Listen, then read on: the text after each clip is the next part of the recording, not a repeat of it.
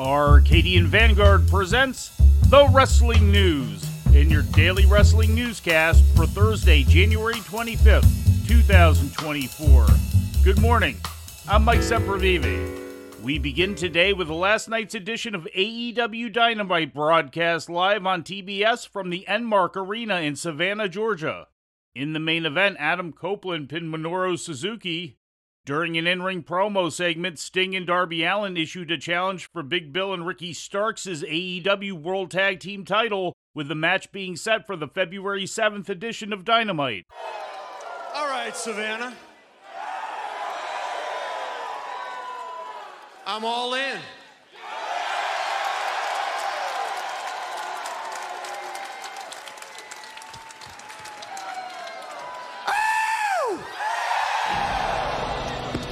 A man of few words, but the mission is clear. Sting and Darby Allin going after Big Bill and Absolute Ricky Starks, AEW World Tag Team Champions. This would be the first time Sting is challenged for a title in AEW.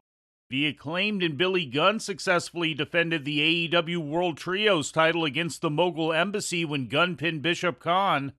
The show opened with an in-ring confrontation between AEW World Champion Samoa Joe and his recently defeated challenger Hook. Hook vowed to meet Joe for the title again, but Joe had Hook escorted from the ring. After taking out some members of security, Hook left on his own. Now, if you excuse me, I came out here to survey the field so you can get to the back of the line. Security, get the unworthy out of my ring. Oh, come on now. I mean, Hook, he proved his toughness. He proved his mettle last week, and now, Staff going for a ride here. Well, that was a big Uchimata nice, Tebow. Have you ever seen a world champion ask for security to get rid of an opponent? And look at this, the Red Room locked in, security going to sleep. Deonna Purrazzo and AEW World Women's Champion Toni Storm confronted each other in a promo segment on the ramp, during which Purrazzo attacked Storm until Mariah May made the save. In other results, Thunder Rosa defeated Red Velvet in her first Dynamite singles match since 2022. Swerve Strickland pinned Jeff Hardy. Hangman Adam Page beat Penta El Zero Miedo. And Wardlow went over Trent Beretta.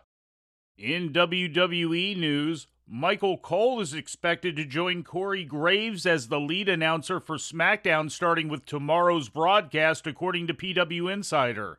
The move is reportedly a temporary one in the wake of Kevin Patrick's removal as lead announcer. It is not known for how long Cole would be filling in on SmackDown, nor is it known who the next permanent replacement might be. News of Patrick's removal broke on Monday. Patrick had served as SmackDown's lead announcer since the beginning of the year. In ratings news, Tuesday's episode of NXT drew an audience of 642,000 to USA Network, according to WrestleNomics. That's a 6% drop from last week's audience of 683,000. The key demographic rating was a 0.19, which was comparable to last week's key demo rating. Turning to Japan, Kazuchika Okada made what is expected to be his final appearance at Tokyo's Korakuen Hall yesterday, teaming with Tomohiro Ishii and Hiroshi Tanahashi to successfully defend the NJPW Never Openweight six-man tag team title against Kosei Fujita, Mikey Nichols, and Shane Haste. Following the match, Okada thanked the crowd and announced that he would be vacating his share of the title. The match at New Japan's home arena was the last on Okada's contract with the company, although he has agreed to wrestle a few more matches next month before leaving New Japan after a 17-year run there.